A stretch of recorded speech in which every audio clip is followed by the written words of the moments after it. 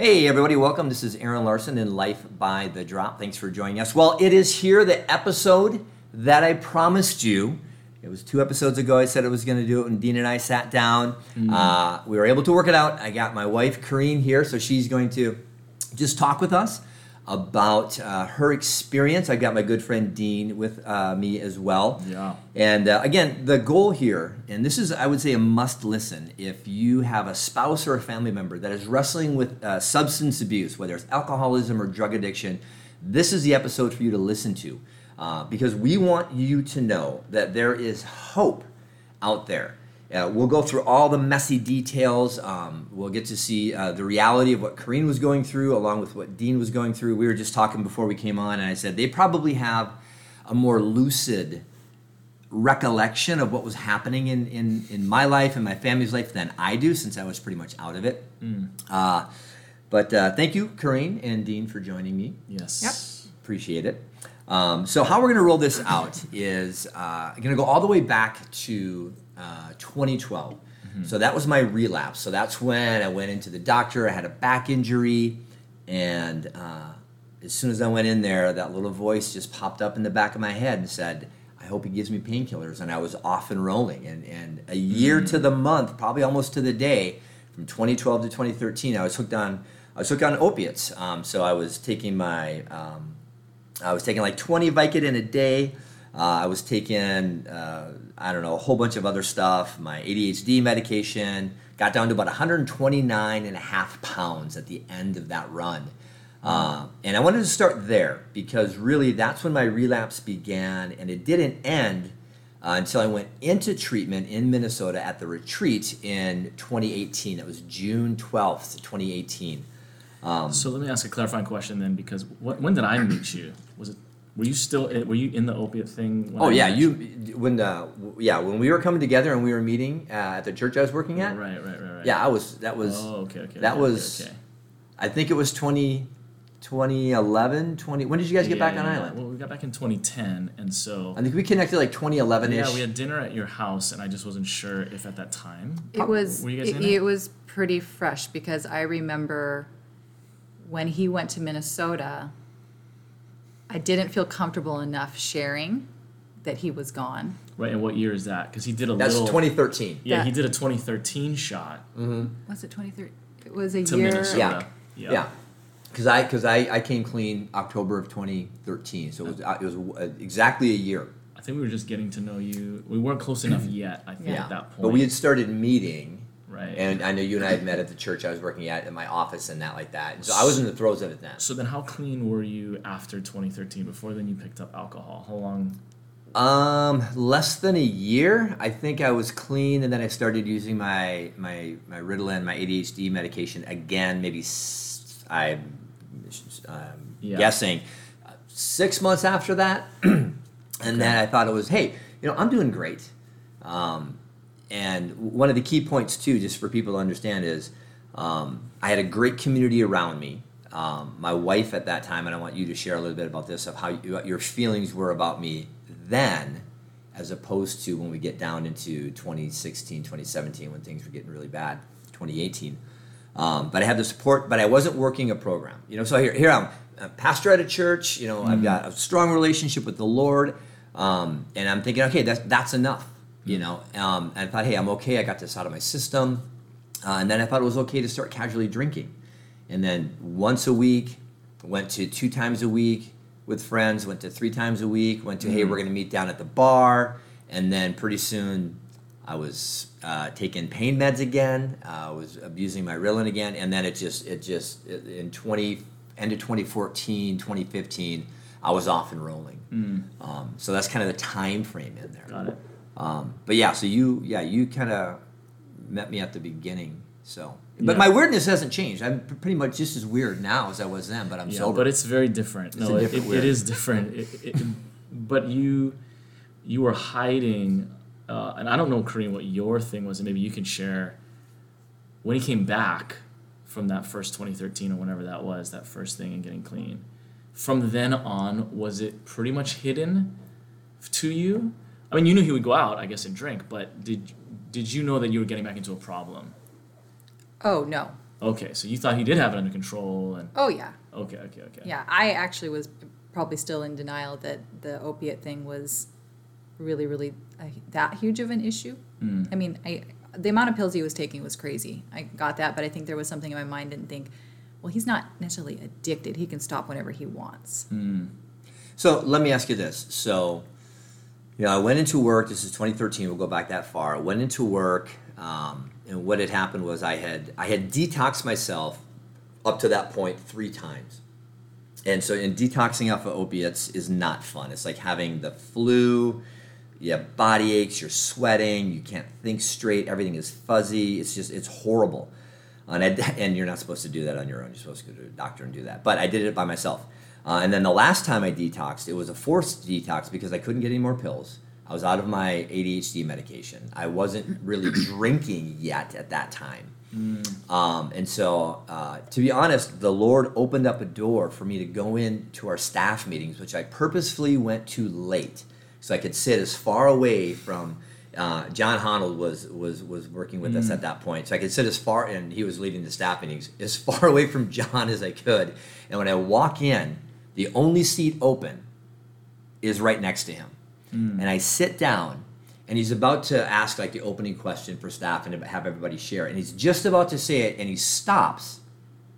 He goes, you know what? He goes, hold on a second. I think the Lord wants me to share this. And he shares a verse out of the Old Testament saying that a smoldering wick he will not extinguish, and a bent reed he will not break. And that was it. The Lord spoke to me, and I knew that I had to tell him what was going on because it was just, and it was just that moment, right? And it was, for me, it was a moment of clarity. It was God speaking to me and opening up the door for me to make the choice to let somebody in on what was going on. And so that's what started it. And so from there, then John called you, Corrine. And do you remember how that conversation went? And what was your reaction? Because this is the first time that you're discovering that I've got a problem. Even though I've gone from like 150 some pounds down to 129 pounds, you were dealing with your own stuff as well. But so what was that conversation like? Like, what were your feelings? What was your reaction when John's like, "Hey, Corrine, how's it going? I got Aaron here." Yeah, well, I'm sitting at the park. We did a Wednesday like mom's kids day every Wednesday afternoon. I'm sitting at the park and I get a call from John and he says, "Are you sitting down?" And I'm like, nice start. This doesn't sound good when anybody Nice prompts start. it like, "Are Yeah. you sitting down?"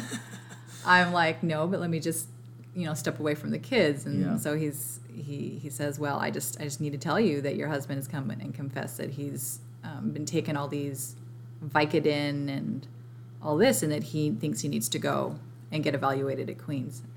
And I'm fresh out of cancer treatment. Like it hasn't even been a year since I finished all my treatments, and so I'm like, seriously? Wow. Like I was pretty stunned in the moment Going back to the that hospital. I was hearing this. Yeah. Yes. Yeah, and so from there I went straight to a friend's house, and she helped me kind of process through it because I wasn't ready to see him right away in the moment, just because I was so shocked. I don't even know what to I didn't know what to think in the moment. So let me ask you this. Would it have made a difference? Because I chickened out. I just plain and chickened out. And John's like, "Why don't you call Corrine?" I'm like, "I am not making that phone call." And so what was going through my mind and my heart was shame, guilt, disappointment. I don't know if you had suspected anything at all at that point. No. So there wasn't, I was, okay. Not that there's degree of lying. Lying is lying. But there was less hiding it because you weren't aware. Like when I started drinking a couple of years or a year or so later after that, I was radically hiding that when it was a problem. Like I made sure you had no clue. Would it have made a difference if I would have called and said, "Hey, honey, this is what's going on," or if the message is delivered in a different way, or if I would have come home and said, "Hey, I just sat down and I think I need some help from this"? Would it have been easier for you to take?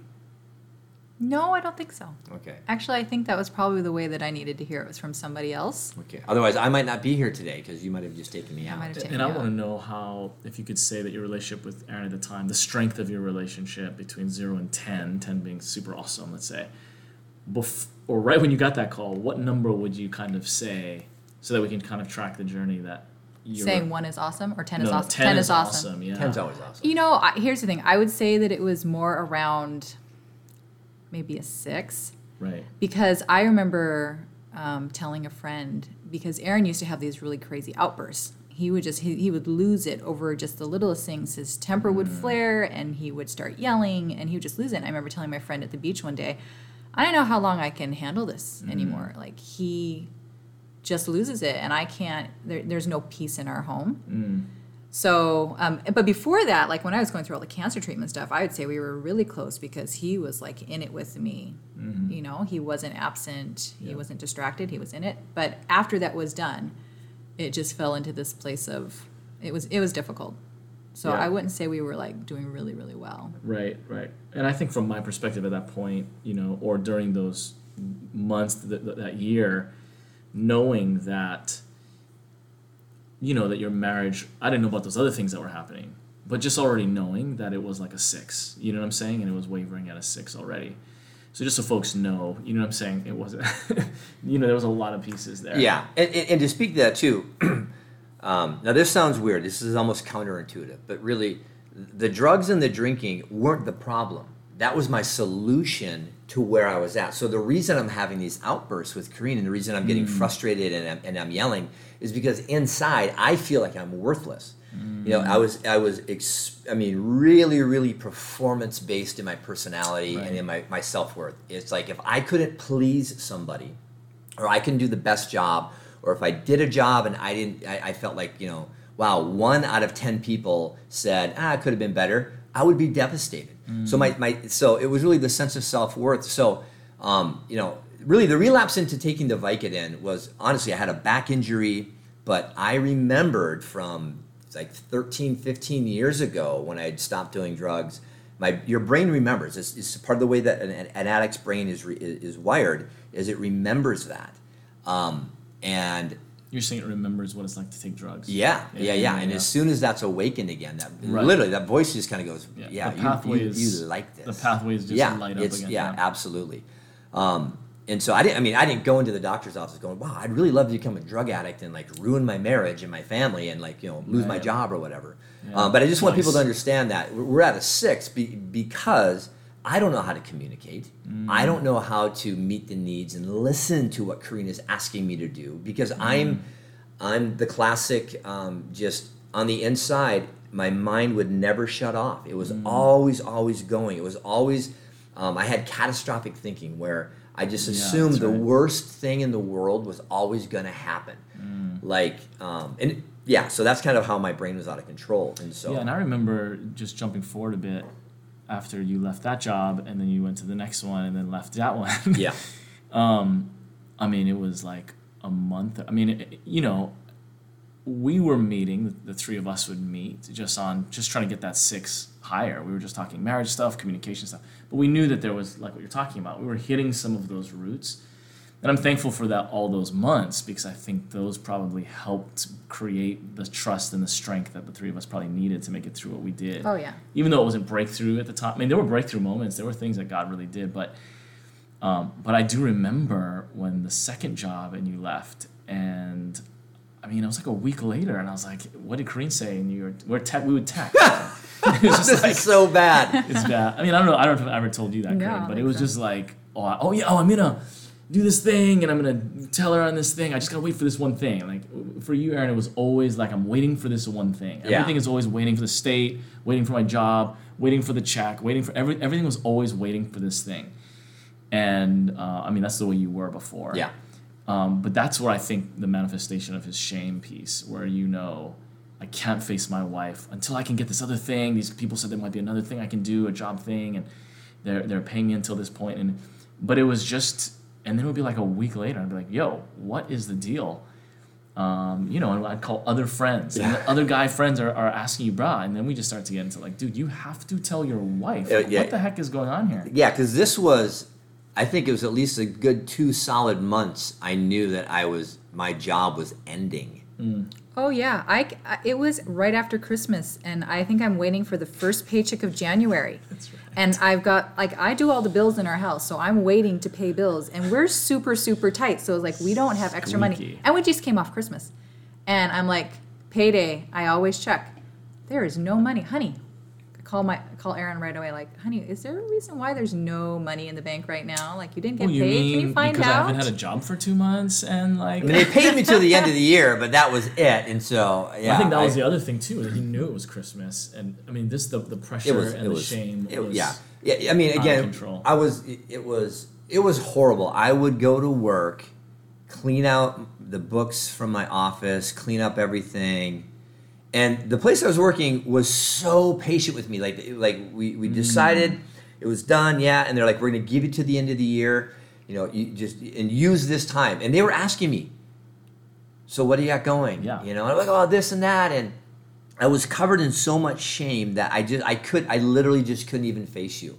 Mm-hmm. I couldn't. Yeah, face because Kareem. when I called him and asked him, he still couldn't tell me in the moment what was going on. He's like, well, let me just figure it out. Or really? I'll talk I don't even remember this at all. Well, let me talk to you later or something about it. Yeah, Like, you wouldn't tell me. It took a little bit of prompting to get it out of him that he had been let go from his job. Yeah. And they were gracious when because I remember after your 2018 Minnesota, you had to go back. You had to make amends, and I remember you sharing a little bit with me having to go back to all of these various churches, ministries, bosses. Yeah. And actually, you held on to. There was 2 individuals at that job specifically. I remember that you held on to for a while. I mean, it might have taken you a year, I think, for the senior pastor. Yeah, it was. It was almost. And I think for the other guy who kind of hired you, the admin guy, I mean, it was rough, but because you were drinking during that time. Yeah. And here's the difference that was so freeing is when I mean, there's a lot of moving parts in this, as you guys both know. So to go back to what you were saying and work up to this point, Dean, when you were meeting with us, Kareen was working her butt off, going through the book that you got us, which I eventually sold so I had money to get alcohol. and I've admitted this to him before.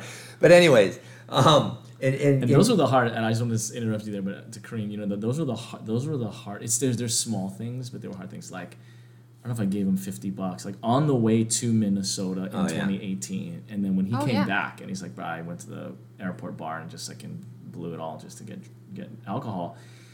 I mean, there were some rough things that I had to take, but some of those things, because there was like deception involved, So I know for you, it just must be times 100. You know what I'm saying? I mean, the things that he had to confess to me. Anyway, I'd love to know what your amends was like. I've never actually asked you guys what that was like. I mean, I know we're gonna get there, but for me, just some of those things of having him to have to confess to me some of those things and how that hit me. And for me, I just. I forgive you or whatever, but I think it took me time in my heart because, you love him and I'm just like, wow, I believe in you. So there's that unconditional love aspect that responds. Yeah. But there's a process of healing that you have to go through and that Kareen obviously is going through. Yeah. I mean, it was like traumatic. So anyway, that's what I'd love for you to share, Kareen. Soon is what? At some point. Yeah. Well, yeah. So and let me set that up for you too, because on my part, the difference in the change is this. Again, that the drinking and the drugs and that was what I thought my solution to life was. Right. And again, like I go back to my early 20s and teens. It was partying. That's what I mean. It was fun. You're partying, whatever. And then I quit from 1995 until 2012. So whatever, I don't know the math on that. Whatever. Right. So whatever that is. Yeah. And so this time around, it was not a party. It was never a party. It was I relapsed, and it was just maintaining life, and it was maintaining fear, trying to forget about the shame, just trying to hustle, and just trying to just exist. Right. Wait. So what? So let me ask you. So what was that? Like, what would you say the motivation is to numb? Yeah, absolutely. Yeah. Okay.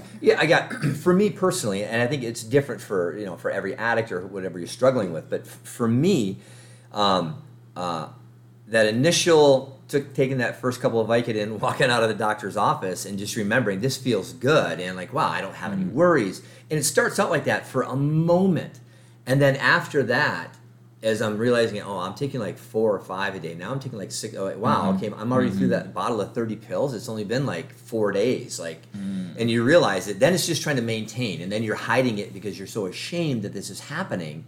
And then you're physically hooked. You're physically addicted. Your body needs it, or you go through withdrawals, and you're mentally addicted. Like, I can't function if I don't have this in my system. My brain's not going to work. Yeah. And it's just hell. It is really hell. And I tell you, there's nothing that anybody could have said to me that would have made me feel any worse, because I already hated myself as much as a person could hate themselves. I mean, and so this is the night and day from that transformation of coming back from treatment in 2018, and I was afraid because I had to face Corrine, and I had to make all these different amends. I had to face you, and I had to. There was fear there, but there was no shame. I was grounded in my relationship with the Lord. I was ready to face whatever was ahead of me, because I had no choice, because I knew running away, it never worked. Right. I knew that drugs and alcohol were no longer an option to numb out, so I'm going to man up. I'm going to work my program. I've done my inventory. I've asked God for forgiveness. I've confessed that to another person. I've been prayed for. I've processed through all this stuff, gone through the 12 steps, and that really did give me a foundation, because really that is what rooted me back into Christ, was really the 12 steps of AA. Yeah. So I was mortified having to face Corrine, and what am I going to say, and how am I going to make amends, and how am I going to do that? But I knew that I had to do it, and I didn't want to hide anymore, and that's the difference that was there. Yeah, it's always blown me away, like the lack of shame piece. That was mind blowing. I never asked you, Corrine. Like, for me, he would call me, and he'd say, I'm going to call Corrine next, or whatever. He would call me while he was at treatment, maybe once a week or twice a week, I can't remember. I could, the first 2 weeks, you were there for what, 30 days? Yeah, 30 days. I'm just saying, from my perspective, it didn't feel yet there was breakthrough. For me, it took like 2 weeks. I don't know when it really happened for you, maybe. I don't know if there was kind of a breakthrough, but it definitely felt the second 2 weeks when I talked to him, there was a difference. What was your take when you would talk to him, and what were you thinking, like? Really, honestly, I was just angry. Every conversation with him, it was me pretty much just telling him how angry I was. Right. And how unfair it was, and all the stuff he did to me, and what I had to think about now, and how I was alone being a single mom, and I had to contemplate what life was going to look like, whether I was going to take him back or not. So every conversation we had pretty much would be a fight, and I was just angry. I guess that's why he was calling me, because he was trying a sympathetic boy. Oh, sorry, Corrine, my time's running out. Because at this point, I had no more patience and no more tolerance. I was so over it. I was just like, I got nothing. I got nothing left to give you to be so gracious. I wanted to rewind too, real quick though. Sorry, because I think the other point that I had mentioned that I wanted you to speak into, Corrine, was I believe, and one thing that I learned through this was right before he went, I guess after I kicked him out of my house. And then he called you. There was that whole dynamic. And I can't remember how long after that you just finally drew a line. Can you describe and tell us what happened there? Because it feels to me like I told him 1,000 times, you need to get help. You need to go full on. You need to get the heck out of here. It feels like you, and I just wonder if that's almost a principle. I don't know. I'm just learning. But until the spouse or the closest person to that person just says, you know what, you're out until you can get yourself together. Talk to us about how that went. Honestly, I was dealing with a lot of my own stuff at that time too. Like the thought of being on my own, there was a lot of codependency that was going on, and I had recognized that too through this whole process. And so it took me a while to even get to that, because I remember telling you the first time I kicked him out of the house, like I was like, he can't go away. Like, he's got to figure it out at home. Because the first time he went with the opioids, he came back and he said, I feel like I just need to go to Minnesota for, I think it was 2 weeks. Yeah, like 10 days. And I was like, I was like, you're abandoning me. You're abandoning me. You just gave me all this news. We have no money coming in. You're abandoning me. And so that was kind of the first taste, and I didn't like the way that felt. So the second time when it got so bad, and I remember kicking out of the house, I was like, I remember telling you, like, he's got to figure it out at home. Like, he can't go, because I think you were questioning, like, maybe he needs to go away for treatment. And I'm like, no, he needs to stay on island. I need him here. So I was in my own place of wrestling with what I needed and what I wanted. And so I wasn't ready to let him go. It's almost like you had a bottom. Yeah, no, I we've mean, I never was talked going about through that. my Yeah. own process But it's almost through like this. you needed to hit a rock bottom. Yeah. Kind of. Kind of. I mean, there was a lot of self-awareness and a lot of places that God wanted to do some deep work in my own life. And I Yeah, think this thank was God. very much a catalyst to bring all of that to the surface and springboard me forward. Because I remember he came home after your place because he had that breakthrough. And then, do we remember what month that was? I don't know how long. Springtime, maybe? I don't know. And I can't It remember was how long definitely it was until spring. he went. Because I remember he was home and I thought he had finished drinking. Like I believed, okay, he's done. I didn't realize the process that he needed to go through to actually really Yeah. get detoxed. And so after that crazy time you guys had with him, I remember thinking, oh, he's fine now. And then it was fine for a little while. was fine And for a then little like while. 6 weeks later, it kind of did get weird a little bit again. And then we started fighting again. And that's Yeah. that's when you spent that whole day with me, Dean, and I finally figured out, hey, I need to do the outpatient at one of the local. So Oh, I think that's that was right, the that's time right, too. yeah, Yeah, that's right. We tried to do it at home. So the outpatient, that means that you can live at home, but then you just come in. Yeah, during so the it day was and like stuff. 3 hours a day, 3 days a week, and I think Yeah. I made it to four. I think I went 3 times. Yeah. I Yeah, went and 3 days. And that was frustrating for me because I remember him coming home and me thinking, and he had a friend that struggled with alcoholism saying, hey, I'll take you to the meetings. I'll go to as many meetings as you want and I'll go with you. The And friend was saying that. Yeah. Yeah. And Yeah, I yeah. remember thinking, because Aaron would make excuses or he would go late, and I remember us fighting and me saying, if you were serious about this, you would be going every day. Yeah, And yeah. he just still excuses during this time. And the same thing for me, and I think that's how we know that he had hit rock bottom. He wasn't owning it. Anytime you have to nag him, if I'm having to Right. remind him, I'm like, brah. So I think that's the key, though, to me then was there in the midst of all that and try this outpatient, you have to stay here. How did you finally get to the point where you said, get the H out, get yourself, or you can't come back? That conversation I do remember. Yeah, I think he had taken the kids somewhere and he was coming home and he had hit a car. Not really hard. I think he had like bumped a car backing up, or I can't remember, because I remember he came into the house. We were living in Manoa and he was just irate. Like he was temper flaring, all this stuff going, just the kind of mood where you just kind of stand back and you're like, oh, like I don't want to engage with you. And I remember thinking in that moment, he just has to go. Yeah. It was honestly actually more for me than it was for him. I'm like, I just need you to go because I can't be around you anymore. Mm-hmm. I can't deal with your temper. I can't deal with the ups and downs. I can't deal with the moods, the depression. Like, you just need to go. And at the time, his cousin had offered him a ticket to Minnesota. So I was like, you just need to go. I don't know what you're going to do. I don't know where you're going to go in Minnesota or how you're going to get into treatment, but you just have to go. And I think this was around Memorial Day in May. Yeah, because I flew to Minnesota on Memorial Day, that okay. Monday. I think I landed in, and so this is what's interesting. And again, if you're in the shoes of where Corrine was at, so I would say that both of you guys, and I'm saying this looking back with, clear-headed now, you guys, where you guys made the right decisions was this. You guys did set boundaries, and to be honest, I really wanted to live within the boundaries that you set, right? But part of an addict's brain and thinking is that drive to, and this is what's counterintuitive, to alienate those who are closest to you. Because you feel in that moment that there's going to be the grace of forgiveness. Because these are the people who are closest to me in this time, people who are trying to help me, my wife who loves me, my good friend Dean who loves me. I mean, they're bending over backwards for me. And yet then sometimes there's a thought that goes through your brain that, well, hey, these, I can push it a little bit more with these guys, right? So when you kicked me out of the house the first time, when I didn't realize I was being kicked out, I went to coffee with Dean, and Dean's like, so you're going to be staying with me for a few days. I'm like, wait a minute, what just happened? Yeah, Corrine needs you to not be around anymore. And I was like, okay. I was just clueless, right?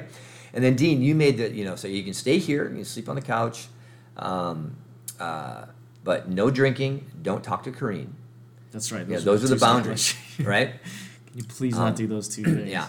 And I think I made it 24 hours, you did. I made a whole day? Yeah, you made it a whole day. Okay, so I made it a whole day. Day and a half, maybe. Day and a half. I think, almost 2 days, I think. It was the second night, Yeah. And I broke that, too.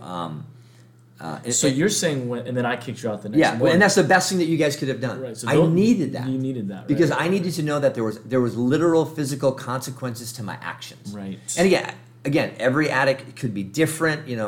There's resources out there for people to and professionals that you can get advice from in how to intervene in somebody or how to do that. Because I know I did hit my rock bottom. I almost died. I was hallucinating auditorial and visually because that's how bad my alcoholism had progressed. I was verbally abusive and emotionally abusive to Corrine. It wasn't. The kids wanted nothing to do with me. The dog didn't like me. It was awful. And so I don't.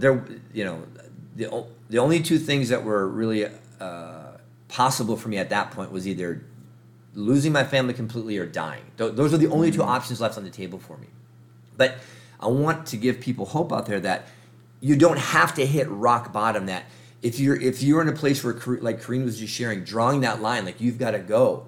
When you suspect something is happening, just ask the questions. Just find out what's going on and draw that boundary line. Because you don't have to have your life explode for you to get help. It's just having that moment of clarity of going, wait a minute, yeah, I think I do need help. Because when I did the outpatient, I wanted to do an inpatient, but because I knew you didn't want me to leave, I didn't want to let Corrine down again. So I extended this by a few months because I wasn't courageous enough to say the best thing for me to do is to get inpatient and get that actual help I need because I can't help myself. And do you think that, Corrine, your codependency and your fears were holding that? I asked the same question because there were so many, when I look back now, there's so many markers where I was like, I knew something was wrong. Like what? Like name some of those out too, just so people can understand like what you were actually seeing or feeling or sensing. I remember once going to the back of our house to where we put our recycling and opening up the recycling bin, and there were all these alcohol bottles, and I just remember my stomach sinking, and I'm like, what the heck? And I knew we lived on a street where people would stick their like alcohol bottles in the hedges. In our hedges, so I knew that some of that, but I'm just like, there are so many bottles in here. It can't just be from our hedges. And I remember going to Aaron and asking about it and him having an excuse. And so, there's so much inside of me that didn't want it to be true. Right. That I would take the excuse. Or I remember we were in Kansas City visiting my parents, and we were getting ready to leave where we were staying, and I was cleaning out the fridge, and I found a bottle. And I'm just like, he's never brought alcohol. It's pretty much hidden from me because it wasn't like just sitting in the fridge. It was like under stuff in the drawer. It was under a loaf of bread. And I had it hidden. I'm like, what? I remember exactly where I hid it. Oh, and I remember bringing that to him too. I'm like, honey, like, why is this in the fridge? Why are you? Because where we were staying, he wasn't supposed to have alcohol in the premises. Like that was one of the rules of staying in the property. And him again having an excuse, and I was like, okay, well, I don't want you drinking at all. Okay, like so. Again, something inside of me saying there's something going on, but I don't. I I was the same. Right? Yeah, I was the same. I didn't want to believe, and I think one of the things, again, like I said, that hurt me was point blank asking multiple times and him coming up with this. It's back in the day. This stuff is just coming. The doctor said it's weird. It's stuck in my. Yeah. He had this weird thing about all his. Remember, like his silver in his mouth, and this thing is like. It's releasing. Talk about accurate. Oh, the smell because of the smell. This thing, and I was just like, bro, are you sure? Because this, and our other friend who also has a history of drug and alcoholism, he's like, bro, this guy's tweaked, guarantee, 100%. Well, no, I remember asking him that too. Like he would just. And I'm like, I've asked him. Yeah, it was weird, and there was a bad day at the beach. Do you remember this? So this was one of those times for me that I didn't want to believe, and all our friends were there, and you guys had fought, so you didn't come. And there's somebody aquarium. It was a weird place. We barely ever met there. Yeah. You then dug out. You must have got some alcohol, and then you came back. And then when you were saying goodbye to all of us, and I remember one of our close friends came up to me after. He's like, "Bruh, he smells like alcohol." And then you jumped in the car with your kids. Yeah, it was so bad. And that's when I called you. It was actually I did do something about it, and it actually was that's when you stopped me, because you were like. No, because I said I have to get Aaron and I have to take him with me, and you're like no, and your fear was the kids, if he doesn't come back home, then the kids are going to know something's wrong. And I fought with you on the phone. I remember this. It's kind of coming back to me now. So I must have stopped you or something. And I said, wait. And then I think I called because now I'm thinking, if this is legit and you're in a car with your children. And I didn't understand the functional alcohol thing or the fact that you can actually like function in life somehow but you can only if you're an extreme alcoholic. But that's another example, I think, where both you and I, where your fear and my not wanting to believe it. But I remember getting out of the car and talking to you for a while and saying, he has to stay at my house. And this is before confession. This is before any of these things. These were just these little markers that were popping up. But it was shortly after that. It was just a snowball after that finally he confessed. Yeah. Or you caught him, or I can't remember.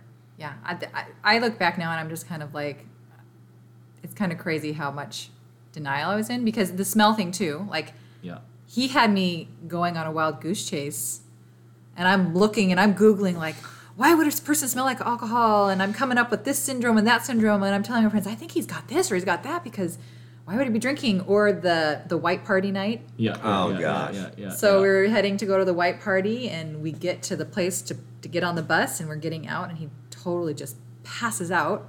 Unreal. And we're at the ER. We're getting to the ER, and I'm telling him, I think he's having a stroke. So they rush us in, and they've got him hooked up, like, and they're giving him fluids, and they're giving the tests. And then they come in towards the end. They're like, well, his alcohol level is, like, off the charts. And I'm like, there's no way that he's been drinking. He's been with me all day. Like, there's just no way. And I sat there straight-faced, and because the doctor said, hey, he wanted to talk just to me. And I knew what he was going to say. And maybe part of me wanted to get caught. I don't know. But I remember going, no, you can say it in front of her. And the fact that then I actually spun that to where your denial was enforced. And it's just awful. It's horrible. And talking about horrible, I just wanted to, before we get to the amends, I want to get to the amends because I've never heard your story. But this is something else I've never asked you either, Kareen. So sorry to take it a little deep here. But no, that's fine. Let's talk about these phone calls that you would call me, and he's berating you in the background, saying the most awful things, right? So I know that was happening probably times 10. I was not a part of all of those. So how did you make it, honestly? And like, I guess not. I mean, I want to ask you, I guess, today how you're doing, right? We're 2-3 years out of this. Or I don't know how long you've been sober. 2 years, 7 months. Okay, so amount of days. That's like PTSD level. Like that's abuse. It's verbal abuse. It's emotional. Now he's lying to us all. Right. Those are the things. I had like 10. I experienced like 10%. Of what any friend would ever want to experience. You are living it. Times 100. Right. So, how did you make it? And like, can you just tell us about how you're doing today? Knowing that that's straight up trauma. To me, that's like straight up trauma. It is. PTSD. Like, how are you doing today on that? Can I say only by the grace of God am I still here? It's the truth. Absolutely. No, honestly, I think. Yes, definitely. Yeah. God was crazy huge. Yeah. I think second would be the fact that God placed us in this community with all of you at this time. Like, I don't think the timing could have been better, because had I not had somebody to call at midnight when my husband is like off the rails and I've just put my hand into a mirror to break him out of it, and it's not happening. If I hadn't been able to call people with the realness of what was, and I grew up in Asian households, so you don't want to air laundry. You don't want people to know things are bad behind the door, right? So to be able to have a community be just open and honest. And I remember there's so many times when we were on the phone and I was like, just desperately wanting you or Holly or Kimmy, whoever was on the other side of the phone, to hear what was happening in the background so that you could just get a glimpse of what life was like in the house. Yeah. Because the fights were they're just out of control. And a lot of gaslighting where all of a sudden it was my fault for everything. No, this is what I'm saying. Yeah, and so... I remember stealing the money, and then you're confused. Oh, yeah. And it's like he's stealing, and... That's what I'm saying, is like the full-blown manipulation on top of the abuse, and the yelling. I guess what I'm saying is this, like there were so many times that you and I would meet either on the phone or for coffee, especially when he left too. But even before that, and your phrase always was, I didn't sign up for this. Gosh, you guys remember that awful time I came in the morning and you ended up throwing the remote at that was when it really started to come out. Like, you cussed, you said the F word, I've never heard you say that, and then you threw the remote at the ground, and you went outside, and then he had to take a walk, and it was like, this thing is done, and I was just trying to figure this out and manage it. There was something, though, Corinne, in the midst of all of that. I didn't sign up for this. This is not what I planned for my life and all of this. What kept you in it is, I guess, what I've never asked you or fully never understood. Because I walked you through it all. Yeah, and I think it's not just a simple answer. I think there was a lot of fear. Again, I think there was a lot of fear on the other side of, like, if I were to leave, what would I do? Right. And then I think there's a dynamic that's dead still. Like, I believe in him. Like, I believe him to be a good man, and we can have a good life and a good ministry. And so I think I was always holding on to that too. Right. And I think there was still that denial of, like, it's not as bad as it is. Or even when he came out with alcoholism, I was like, oh, but he can kick this. Like, I don't know. You know, I don't think the seriousness of how much help he needed was until he went to Minnesota. Is when it finally set into me, like, oh, like, he could come back from Minnesota and still have major issues. Right. And that was a big fear you kept on saying, because I remember you saying on the phone when we would talk a couple of times, just like, especially at the end when I was getting ready to be released, if you are, I don't know how you put it, it's something like, if you're not fixed, or if you're not, done with this, like, you have, I'd worn out my grace period. Like, if you drink again, like, you have to be done with this, Aaron, or we're over. That's it. And that's why I didn't want him to come back. I was not for him coming back after those 30 days. I don't know if you and I even talked about it, but he was trying to get in that halfway house or whatever you called it. Yeah, so that set me off again. I'm like, what? You're going to be there longer? You've been gone for 2 months already, and you're saying you might be gone for another 3? I think none of us were down with him coming back. Because there was also so much turmoil about where we were living and the organization we were working with and the dynamics, and I'm like, you're leaving me here with this crazy mess to deal with on my own. Right. And you're just over there, not having a good time, but, like, you don't have to worry about all this stuff here. You're just focusing on you. Yeah, well, I think that you talking about being a single parent, like, that was a phrase that had never come up before, really, like it did when he was gone. I terrified. Like, I'd say that's one of my top fears is being a single parent. I watch single parents. They are some of the strongest people as I watch them provide for their kids, and I'm like, I just don't know if I have it in me to do it. So I think there was a lot of fear behind it, and I wanted it to work. Like, I didn't want this to end in divorce. I didn't want to walk away, and so I think hope springs eternal. I think we would, because he was always good. He would fight. We would fight at night, and it would get crazy, and then he would fall asleep, and then he would wake up almost fine. Like, and he would come to his senses, and he would apologize, and he would say, I know that I did this wrong.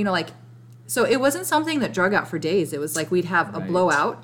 In the morning, he'd confess. He'd make it right. That's ask for forgiveness. Yes, and that almost made the descent slower. Right. It's kind of like, oh, okay, it's not as bad. You kind of forget the flippin' abusive trauma that you experienced. So it was a cycle that we just went through over and over again, and I guess I just have a really patient, like, my will. No, because when you talk about that he won't extinct them. Like, that's where you were to me. Absolutely. In the months leading up to, and then definitely those 30 days plus or whatever when he was gone. I mean, I remember sitting there going, how is this woman? There's like a thread. Like, oh, I hope. When you can say it now like that, but I'm like, when we were living it, I was like, what is that thread? It just fascinated me, I guess, and I just was wondering. Not that I was for you leaving him, I just was like, what is she leaning on? And I know it's the Lord in that sense, but I'm saying that there has to be something here that's causing her to not let go of that thread of hope, of something. And I think people can have that while they have the stronger boundaries.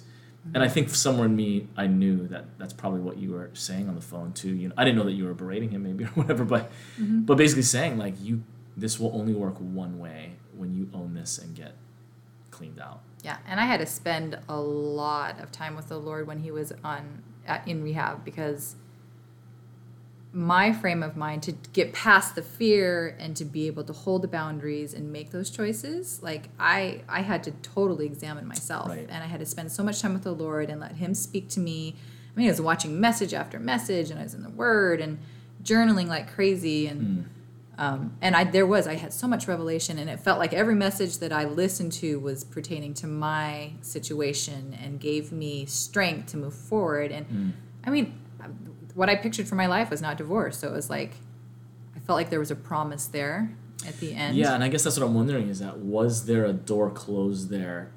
Even if you would say everything basically up to that moment, but do you think there is a part of it in your mind that was like, I'm just not going to go through that door? That you would just keep butting up against that boundary? Yeah, I think so. Yeah. I think so. And I want to be very honest and say that I think a lot of it was fear. I would say at least 50%, if not more, was the fear of like, if I give up and I leave. No, right. So I'm just going to hold out a little bit longer and see if it changes. Yeah. I'm just going to hold out a little longer if we can, and, we were meeting with you, and then, and so. Right. And I'm not endorsing any kind of abuse in that or sticking around and getting beaten up. I'm saying. And let's, just for the record, there was no physical abuse. I just want to make sure. Sorry. Not that emotionally verbal abuse is acceptable, right? So it was when I would get intoxicated, we would get into arguments, and I would just say the most horrible things to you. Yeah. And I only remember. I can't even repeat. Yeah, and I wouldn't want somebody. Well, we went to a counselor, and we'd been going to one, I think, before, right? Or no, after this. It was after. Afterwards, and somebody who I'd been seeing before, and I just said, I said things to my wife I would never say, and the counselor was like, well, what was that? I said, I can't even repeat it. Like, no, it's okay. I'm just like, no, it's not. Nobody should ever say this to their wife. It's awful. Just think of the worst things you could ever say, and I was saying those things. So how are you? Tell us a little bit about how you processed that to where you are today, and where are you today too? I'm in a really good place. I would say there's still some trigger points that come up here and there. Like I think we had one the other night. Yeah. When he got back from rehab, there was a very strong boundary that I had laid for him, and I was still very, very angry, and I think I was looking for a little bit of, I don't know if payback is the right word, but for him to make it right. Like I think I was waiting for my turn, and so he comes home and he tells me, well, right now all I can really focus on me and my sobriety, and I'm like, wait, what is my turn? Like, you put me through hell for how many years? You just left for 2 months, and now you're saying I still have to wait. Yeah. But you were a part of that process too. And let me clarify too, because this is really important for people to understand, is that I could be of no use to anybody if I wasn't stable myself, right? And again, as far as like, and this is the first time I heard that you guys are saying he should stay longer. So this is the first time I'm hearing that from you guys. I think from me and all the friends were like, this is not. You never said keep that. Keep them there. I wasn't. And for me, flights are canceled. It was like a pre-COVID thing. Like, there's a disease that broke out. You can't. I also wonder though if there was something in me that was like, I don't want to get back into this either. Yeah. Probably. I think. Because again, I mean, I put you both. The fact that we're sitting here having this conversation, right, is a miracle in itself. It is. My addiction counselor, Dr. Nikki, that I still see now once a month, she reminds me of how blessed I am to have the friends like you that I have, Dean, to have the wife that I have like you, Corrine. 100%. Because she's like, Aaron, nobody gets to the point in their disease of alcoholism that you did and has friends and a family left. She said, and that's literally by the grace of God. Yeah. I think about those meetings that we were doing when we were in the Bingham Street house, meeting out on our Lanai there and going through the book and that.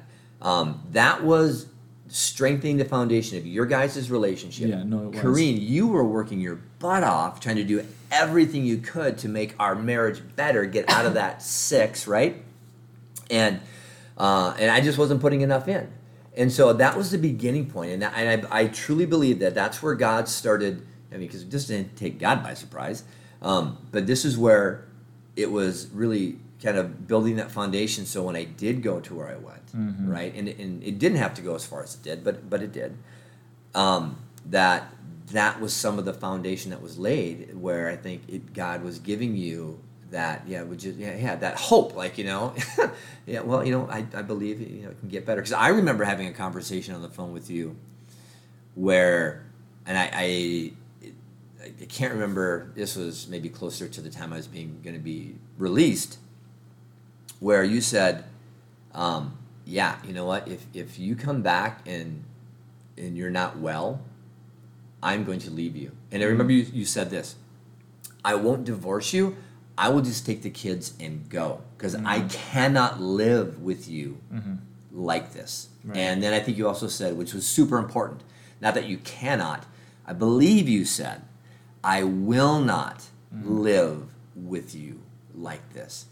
And I just remember, like, everything just went still for me.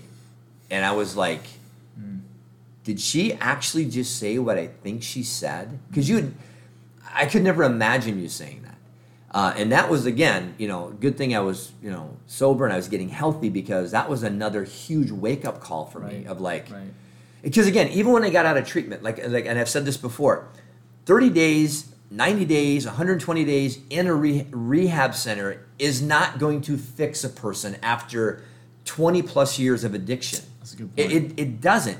It gets you to the starting line of life. Right. And from there, you work your butt off. You make your amends. You work your daily program. You get up. You repair the relationships that you can repair, and you do everything that you can to live healthy, sober. And I like to say, the saying in AA and that is like dealing with life on life's terms.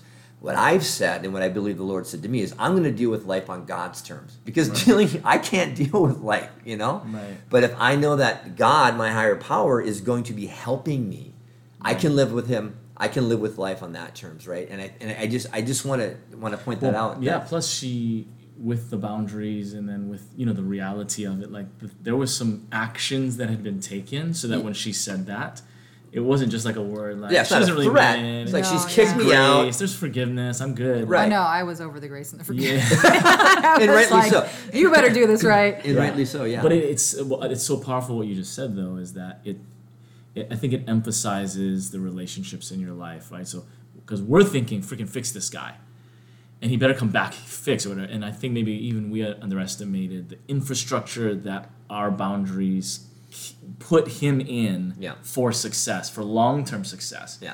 So that because even though we were late to because here's the big thing, God was doing things in all three of us and your children. Like, we don't know that we all signed up for this big deliverance, like this big transformation. And in some weird way, it is like that. It was almost like I went through my own things. I had to face so many fears. Yeah. I had to face so much crap. And I think that's just another point to make, is that the people who are around, God is also working super strong. We have our own issues.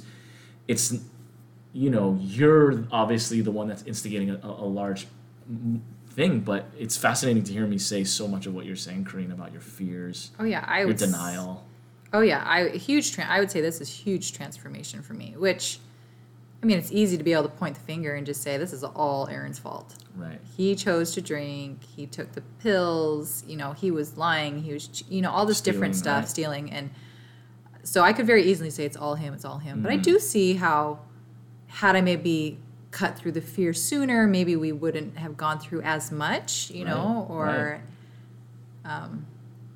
yeah, no, it's interesting too, because we forget about this.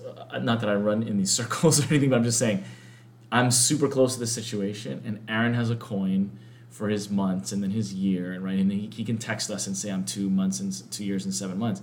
But for you, there isn't that same thing necessarily, right? No. So it's almost like we forget the work that you and me and others, and again, I'm not even in the same category really, but for you to have taken what you did, to make it through it, to be healthier, to be more free, to be delivered from your stuff. Yeah, there's a point of surrender and release of control that has to happen. I mean, when he came back, there was still a lot of fear, and it was major baby steps to get to where we are today. The trust issues were just, it was crazy. I remember, because at this point, by the time he went to rehab, I'm checking everything, right? I'm checking all his bags. I'm checking every hiding space I can think of. Like, does he have a bottle here? Where are they hidden? And so that's my normal life now. After he's gone to bed, I'm looking and I'm, and trying to find. And so him coming back, those pick up again. And yeah, I remember picking him up from the airport, and him getting out of the van, and I'm thinking, it smells like smoke in here. Oh, and I'm like, what? No, it can't be. And then we came home, and then he went out again to do something, come back, and then I got in the van after him, like, there is smoke. And so that kicks up again, where I'm like, and I'm searching, and I find this pack of cigarettes in his bag, and I'm like, what the frick? What is this? Like, I remember that. Of all of the things he's done, he has never smoked. His dad. I'm not a smoker. Even when I was drinking, I wouldn't smoke. So what I was picked the up deal? smoking in rehab. I'm not joking. And you kind of used that as a bridge. That was your idea, right? I was going to kind of bridge. Yeah. So a lot of times there's replacement addictions, right? And so I was pissed. I went. Did you just lay it down and you're like, this is not happening? Dude, I thought. So this was after hours. He was asleep. So I found the cigarettes, and I go downstairs to him, and I shake away. I'm like, what is? Look what I just found. And I'm holding the cigarettes, and I'm like, are you crazy? Like, why smoking? Really? Like, this is another addiction. Like, this is unhealthy for you. This is not going to be in our house. And I took them and I broke them all up and I threw them away. And I just remember being so angry. I'm like, you're supposed to be rebuilding my trust, and here you are hiding something else. Yeah. Did that last for? That was about a week. I kind of remember. That wasn't. I don't think it was even a week. It was maybe a matter of a few days. Yeah, no, I valued my life. And I didn't want to wake up dead. Do I want to have cigarettes? I'm like, see, when you're sober, you can make good decisions to quit early. They say that was what. But it was hard for me because for months, I want to say for even a year. Yeah. Anytime I even smelled, so even though he had just done, to this day, sometimes it does trigger me. You know what triggers me is gum. When he comes in and I give you a hug or I get close to you and I can smell gum on your breath, because that's what you used to do to cover alcohol. Yeah, that's right. And I didn't, because then only in hindsight do I guess, do you get clear thinking and recognize that's what he was doing this whole time to cover that smell. And so, or then I do remember the cigarette thing too. So even to this day, I didn't know that when you chew gum, when you have gum, like you can't. Plus, and this is really confession. Okay, so he just drove from the house to my house. 2 or 3 guys were just gonna pray, but what has he done between the house? Because I know the stories, I know the thing, right. And I know that you're a human, and I just know that this is the one good thing that I like about it. I mean, I like a lot of things about the AA program as I understand it through walking with you. The one thing that I've struggled with is saying I am an alcoholic. I'll always be an addict. I'll always be this thing. Because, we wrestle with that identity piece with the Lord. Like, I'm not a sinner. I do sin. Right. So you have that weird thing where I'm just like, don't say that over yourself. You have a tendency and you can do it again. However, as the more I've learned about it, what I do kind of like about it is it reminds me of that scripture where it says, take heed when you think you stand, lest you fall. Right. And that's such a sobering and powerful scripture, because the truth is, okay, 2 years later, but those pathways are there. You know what I'm saying? Yeah. It's possible, and I think that's why the gum triggers me, because I'm with there in the text, yay. But when you have the history, especially Corinne, that you have, that I have a small piece of too, it brings up something in us. We're not, and I don't think that it's super bad. I think it's just the way that our life is going to be. I think it keeps us prayerful. It keeps all of us humble. Right. It keeps us accountable to you. It's okay to check on. You know what I'm saying? It's 2 years, so I don't have to ask the question anymore. No, it's like, still do, yeah. Are you where are you at? And I think, and just to let you know too, Corinne, that when he says it brought up a memory, or I had a dream, he'll kind of qualify that too and be like, I'm not in a danger zone, but I am confessing it, and that makes me feel better. I'd rather him say that. I think there's some of those things you haven't said to Corinne over these last 2 years, because he said, I won't tell Corinne that yet, but he would at least confess it to me to get it out in the light. Like, I had this radical alcohol dream. I don't feel like I'm in danger, but I have to tell you about it, kind of a thing. Yeah. And that's the humility that I think we need to stay in. Not that a lot of it has happened. I'm just saying, sometimes for your peace of mind. And again, this goes to a point where people are listening. So the transformation is this again. So I can be. I've always been very transparent. I mean, that's part of my personality. but I have control of what I'm transparent about. Except for the lying, stealing, covering for years. But other than that, I'm super transparent. Super transparent. I'm an open book, guys. I can you know what I'm saying, though, right? I do. I know your personality is that way. Yeah, my personality is that, and I can share stupid things I've done, right? But just not the current stupid things that I'm doing. Right. But my point is, I would have control of that because what would used to be there is and I want to kind of qualify this of having an outlet. Like if you're in recovery, even if, because I'm, like 2 years, 7 months, I'm still early on in my recovery. And I understand that. I know that I don't have this wired. I have accountability. We still meet with another guy once a week, right? I do my addiction counselor, Dr. Nikki, once a month now, right? We've spaced that out because we feel it's time. I've started again now dropping in once or twice a week to my AA meetings and seeing my home group guys. And it's awesome to see them, and it's encouraging whether I share or not. I have another friend that I meet with that we're starting to meet with on Saturday mornings now that I met through the group, and it's just great. So because I have an outlet, right? So I don't have to dump everything on Corrine because that's not her job, even as my wife. Like she needs to know, and correct me if I'm wrong, that I have accountability and I have somebody to process my emotions with and my struggles with. And I do 99.9% of them I share with Corrine. But if there's a triggering event, like if I'm like, there's something called relapse dreams where you literally feel like you wake up, you actually feel like you've been drinking or taking a drug because your body releases the dopamine that you when you ingest a substance. It's the dopamine that floods your brain that gives you the awesome feeling, right? And so your brain can think that you've taken a drug or you've drunk. I've heard it both ways.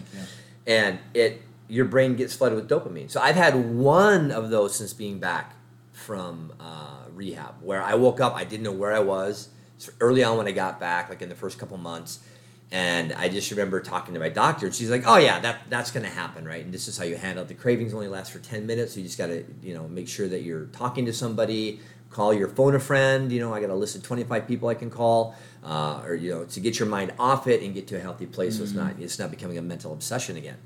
So it's not like I'm hiding stuff from you.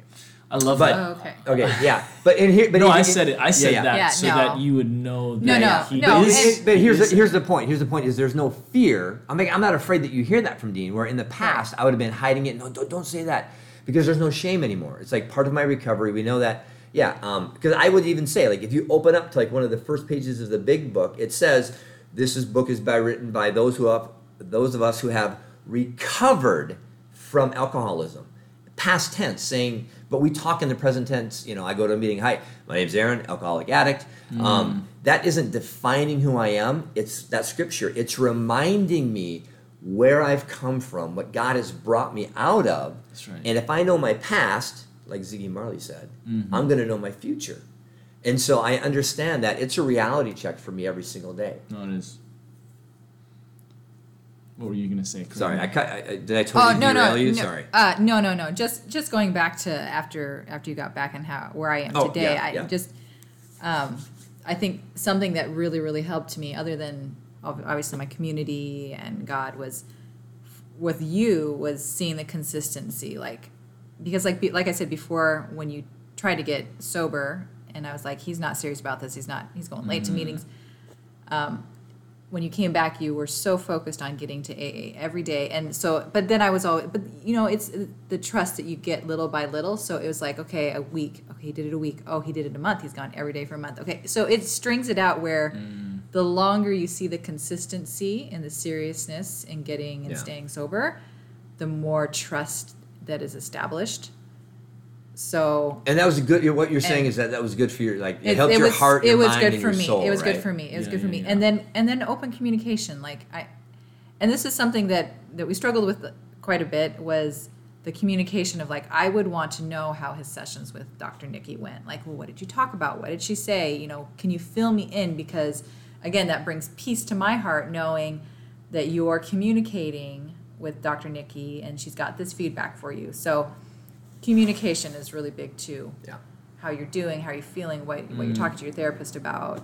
And then even with you, Dean, like how was your time with Dean? And because that's a whole nother. And for me, that do you remember what we came up with? Because, and I've said this before on the podcast, that my hustle was to go to the gas station, buy alcohol, and say that I put gas or oil in the car. Oh yeah. So do you remember what we came up with when I first got back?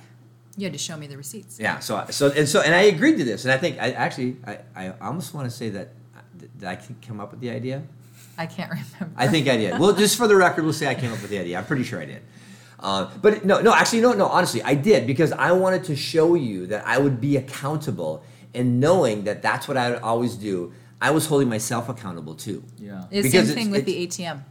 Because you used to pull 20s out of the ATM all the time, like a couple times a week. And I'd be like, why are you using cash when you can just use your debit card? Because you spend, and this is when we were really, really tight on money. So I'm like, because you say you take it out for $12, but then now you're wasting $8 because you're just going to buy gum and candy and, let's save the money.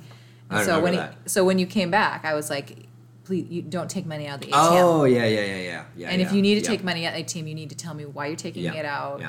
And what it's for. So I would go to the gas station, and again, I would not go to the gas stations where I bought alcohol, because that would be a trigger point for me. So I'd find new gas stations to go to, and even if it was Costco or whatever, if I would go to get gas, I would save the receipt, and I would drive home and I would hand it to her. And I think maybe I did that for a month, and then it kind of tapered off. But it was so good, because what was I doing? I was showing Corrine that I was trustworthy. I was holding myself accountable, so there was no way that I could hustle this, or I could be triggered into maybe, if I just, no one will know type thing, right? And I think building those boundaries in right away as we came in, when I came back, was huge. Because even in the midst of all that early on, I knew she was still mad at me, that there was not that trust there. And I came in, and I believe, I remember being down in the basement at the Manoa house, and just saying, okay, listen, and I said a couple of things, and you weren't too happy about this. You know what I'm going to say? No. She just knows there's so many things, right? It's like, which time was this? Right. Which time was this? It goes to the amends thing, where I think you asked me, like, when is my turn? When are you going to be making amends with all these people? And I have to say that because I know I hurt you the most, logic would say, well, go to her first and start with her. But one of the things I learned at the retreat was do the easy amends first, because you build up a flow to it, and you're kind of get some wins under your belt. There's less chance of them like going, screw you, I hate you, because I have to live with that. Like, I've done my piece, I can't make the amends, I can't build the bridge, I'm here, okay, and then I have to live with that, whatever me breaking that relationship is, right? So it does say, hey, get some wins under your belt before you go, right? But the other piece for me is because I knew, to a certain extent, how deeply I had hurt you. And I've said this before, I think it will still take some time to really know how deeply I hurt you. Mm-hmm. And I think even with you, and I think every time that we talk, I learn a little bit more, because it's, even with all the joking and the laughing, and I know I make fun of stuff, mostly of myself, in this situation, just because it's so insane that this stuff even happens in real life, right? But there's a bit of me even now where I'm like going, I'm so lucky, because I really can't believe that I did what I did, hurt and lied to you guys the way that I did, and we can still sit here, love one another, right, and be healed and healthy, because I know that's a gift from God, because I know of friends that I went to treatment with that they don't have this, and they've relapsed, or we don't know where they are, and I've seen friends all my life that don't have this, and so I know that I'm lucky in that, and it's good for me to hear that, and it's good for me to hear the revelation that you guys are getting. Because it helps me understand that I need to stay frickin' sober. Yes, sir. Because, one, I'll die either by Kareem killing me in my sleep if I relapse, or just, if I start I'll be cheering her on. Yeah, it's like, hit him again! I'll hold him down! Give us Barabbas! Yeah, I shouldn't have drawn that line. Sorry, I went too far there. I shouldn't have said what I just said, sorry. But anyways... But again, it's because I realize that, wow, my actions, they do matter. The things that I said and did have an effect on people's lives, and And I know that, again, my story is not the gnarliest. It's not the most radical. No. And I know that there are things that are worse. But that doesn't matter, because what matters is that there's healing here, and there's a moving forward, where in the world's eyes and other people's eyes, they say, like, how? That you shouldn't have a relationship with Dean. You shouldn't have a relationship with your wife. Nobody in your community should trust you. It was radical for Corrine the most. You know what I'm saying? Like, I know that you're saying from an objective perspective, there's probably worse stories out there. But I'm just saying, you know, for her, it's the all trauma, relative. the trauma is high. I think, and this is why when we go back to him kicking the without nailing that shame piece, and that's only God. That's only having a revelation, the separation between my value as a person and the forgiveness and what that gives me. And yet on this side, simultaneously, I still have to make amends. I have to build back trust. There's still a reality to what I've done. And I can only take that because I know that the shame thing is not going to eat me alive. Yeah. We know in life we're always dealing with those two things, my sin, the effect of all myself, and then the shame of the fact that I did it. Yeah. And you could never be where you are today if the shame thing wasn't knocked out to the degree it was in the retreat. It's the only thing that I could tell in your voice had kind of shifted, and I've been blown away. And it's a gift from God for sure for you. It's a gift. It's God's grace on your life. But it's like Paul, you know, from Saul having to look at the family. He's preaching the gospel, and he's like, I put your husband in jail. I killed your... And yet he still has the authority to do that, to then speak. And that's what I wanted to ask you, Corrine, is the dynamic of not being in a place where he'll never pay...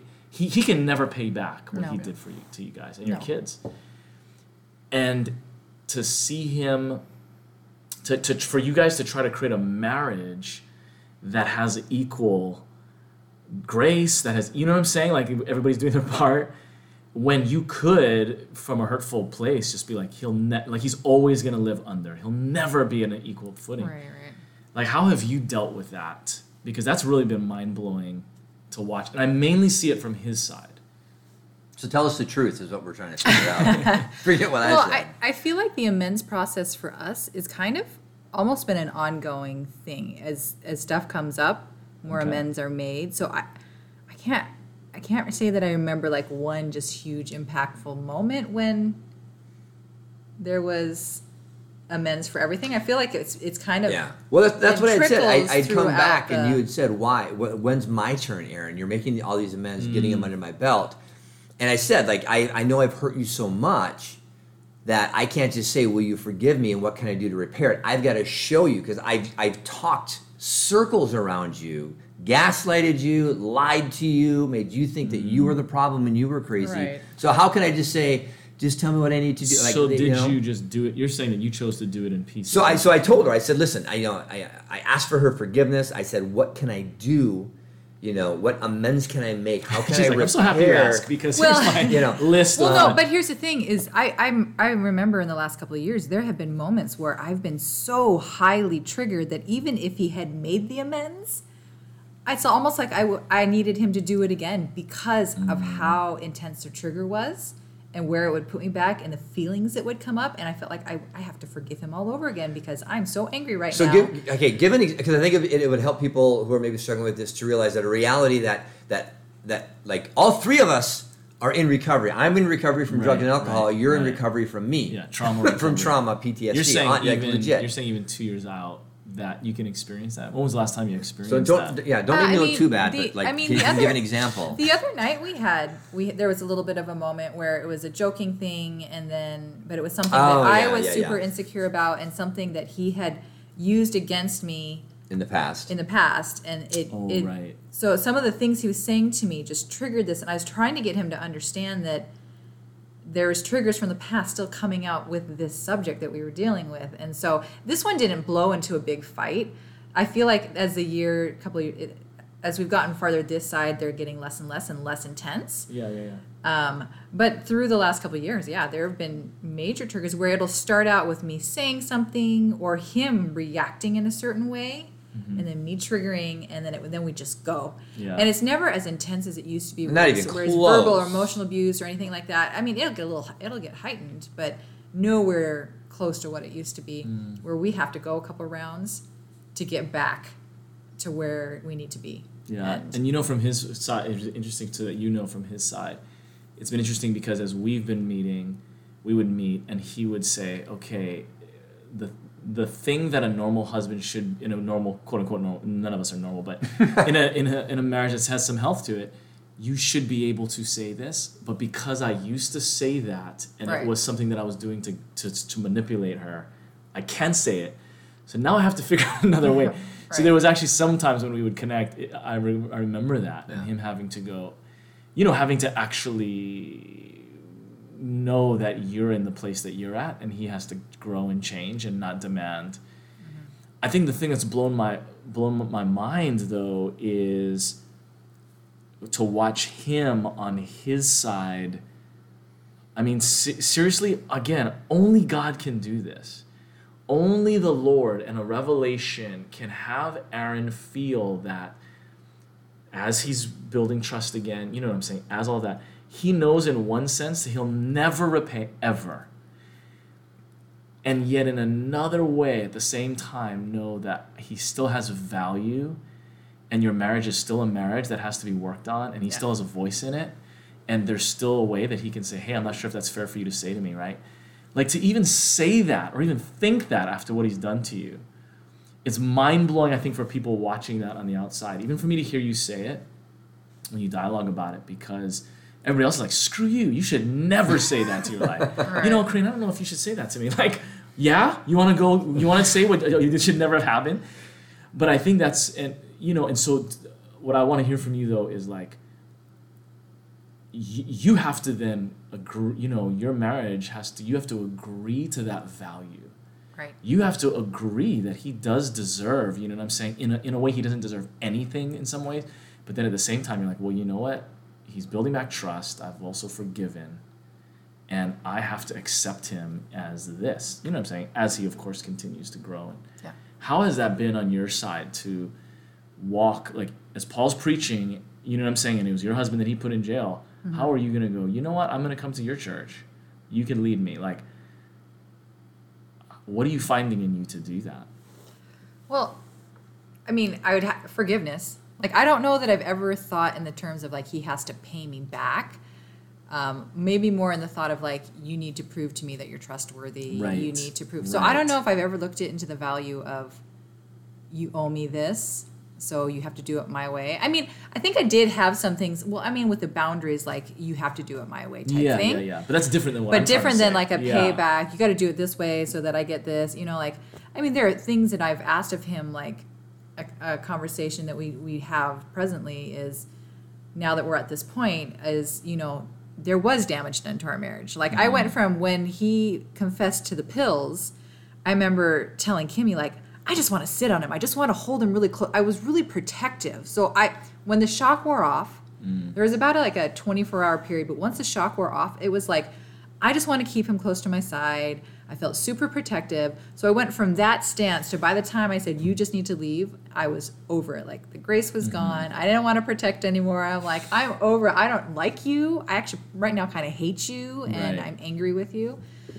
And so coming back from rehab, I mean, it's quite the process, and it's slow, but the forgiveness, as I've been told, forgiveness doesn't have to happen right away. Like, we get to process it. Like, I think some people think, well, if I'm not forgiving right away, then I'm sinning, or I'm, that type of stuff. And it's like, God gives that the grace to process through it, to filter through the anger and the thoughts and the bitterness, to get to a place where you can forgive. And then once you forgive, it's like, I don't want to be in a place where I'm always angry with him. Like, what kind of life is being angry with him all the time? Like, I want to get back to a place where we are in a good space, that we are even, healthy, that we're trusting, that we're healthy. And that's a good way of putting it. Because I guess I just haven't thought of it that way. I think people on the outside just think of it more like revenge. But that's also like the attitude of a victim.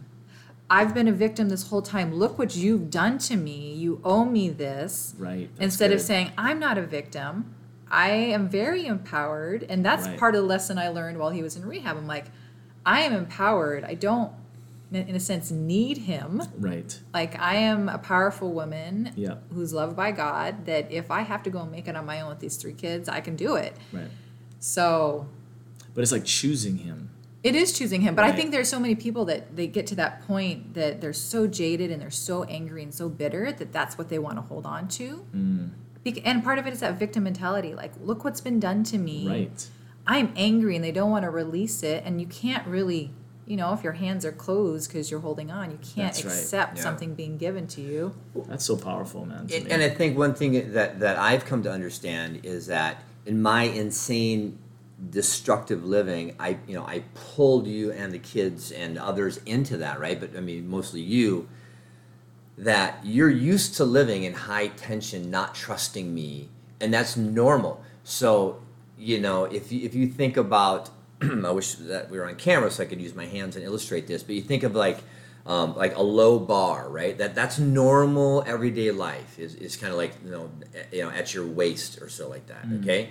And then all of a sudden you're amped up because you're living with this addict that is, emotionally abusive, is verbally abusive. You don't know what's going to happen, which errand am I going to get today, that type of thing. So you kind of notch that up to your shoulders, right? I mean, so it's raising. So by the time I go to rehab, it's off the charts. I mean, you're so wound up and stressed and living in fear and in anger and hating me, but loving me, but not knowing what to do with me. So when that's gone and I come back and all of a sudden you can't just go from Mach 10 down to just normal life because you're used to emotionally being on that roller coaster. You have to, as the person who's saying I'm not a victim, you have to, this is why you're in recovery. This is why you're saying, I have to recover and get to a normal flow of life, right? Because I remember coming back, and I think I've told you this before. Oh. Let me get an arm's length away. No, just kidding. That I sometimes felt like, wow, I'm so far ahead of you. Like, why aren't you, like, I'm healthy now. I probably never said this because I'm smart, so I'm saying it now. You said it to me, right? Why don't you catch up, right? And the reason I never said it to you is because I know that that's not a reality, that I understand that you have to heal in your own time, right? And I think the forgiveness piece is huge because it's not forgive and forget. Nowhere does it say forgive and forget. That's a human colloquialism that's a lie. Right. Because we cannot forget. Because we've been deeply hurt, we've been deeply wounded. We carry the scars, sometimes those emotional scars, with us the rest of our lives. But we can heal from them. And so you forgive me, and it's a released forgiveness. But now there's healing that has to happen between you and me. And sometimes we have really good days, and sometimes we have not so good days. But there's healing in those moments where we have an argument and it doesn't spin off the rails.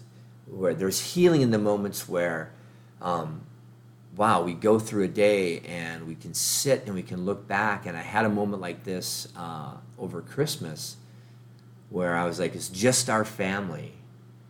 And I can remember everything that happened at Christmas. And it was mellow and it was nice and it was fun. And for me, there's healing in those moments of normal everyday life.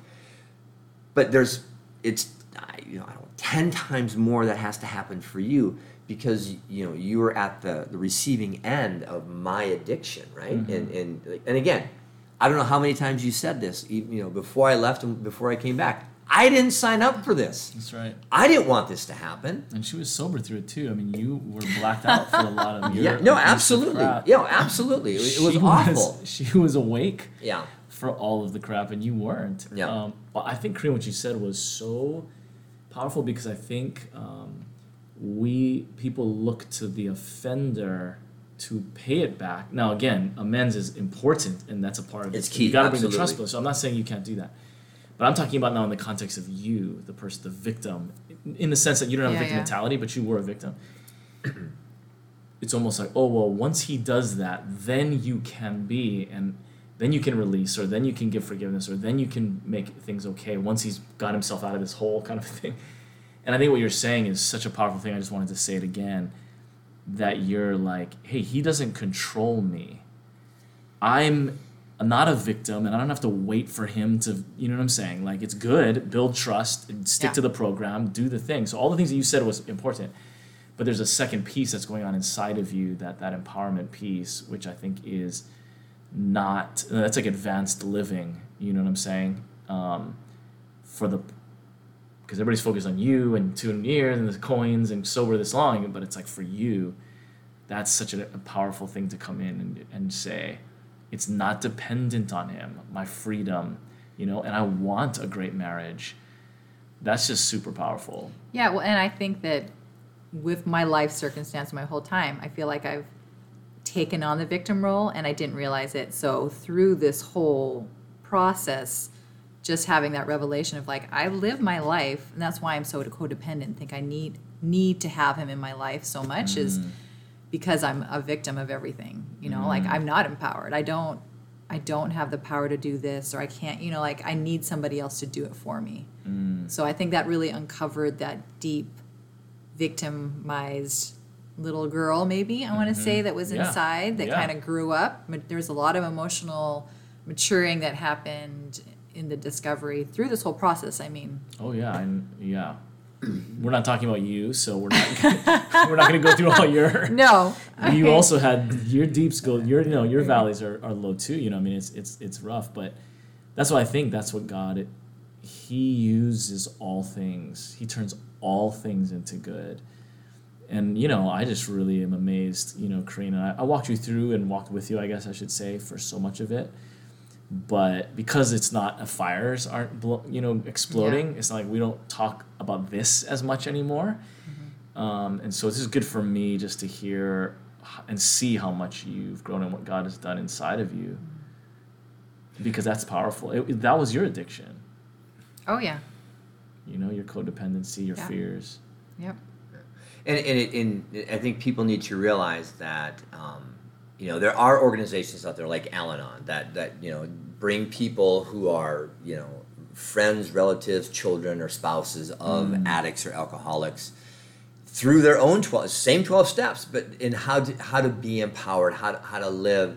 You know, one of the sayings in AA is, you know, you gotta, you know, keep your side of the street clean. Meaning that I can't point out to Kareen, and even in this marriage, I mean, there's certain dynamics to this, but even in the marriage, like, you know, if I don't have my things in order in my life, emotionally, right, mentally, spiritually, physically, those things, if my life is not progressing, what right do I have to point to you and go, why don't you clean your stuff up? Now, in the dynamic of a marriage, there's accountability, and it's a little different, I think. It looks different. I'm not saying this correctly, but I think people understand what I'm saying. But, you know, again, Kareen, you had to do, 10 times the amount of healing and work that I did. And I did have people to carry me through it, right? And you had Dean guys, and you had a community too, and, you know, I know that, you know, you've talked to some counselors about stuff too, but, you know, the healing that you've had to come through is so much higher of a mountain, I think, than I had to, right? And I think I realize that more every day. It's different, you know, I don't think we're comparing apples and oranges, but at the same time, I sometimes kind of go, I can't, like, how are we still married? You know, sure. in a good marriage. I think we're not at a 6 anymore. Am I right on that one? I think that we're, you know. I want to know, Kareen, too, because we wanted you, we asked you to go to these things. I remember Kimi was pressing you to go to these other things. Tell us about a little bit your journey with resisting counseling or resisting like, was there a fear thing there? Was there just like, I think I'm good, I don't need it? Tell us about what your hesitancy or resistance to some of that was. Well, with a counselor, it wasn't necessarily the stigma of seeing a counselor. It was more the work of finding a counselor. Right. I'm talking more of the programs of like Celebrate Recovery kind for families of addicts. So I did go to Celebrate Recovery twice. I just never felt like it was for me. Okay.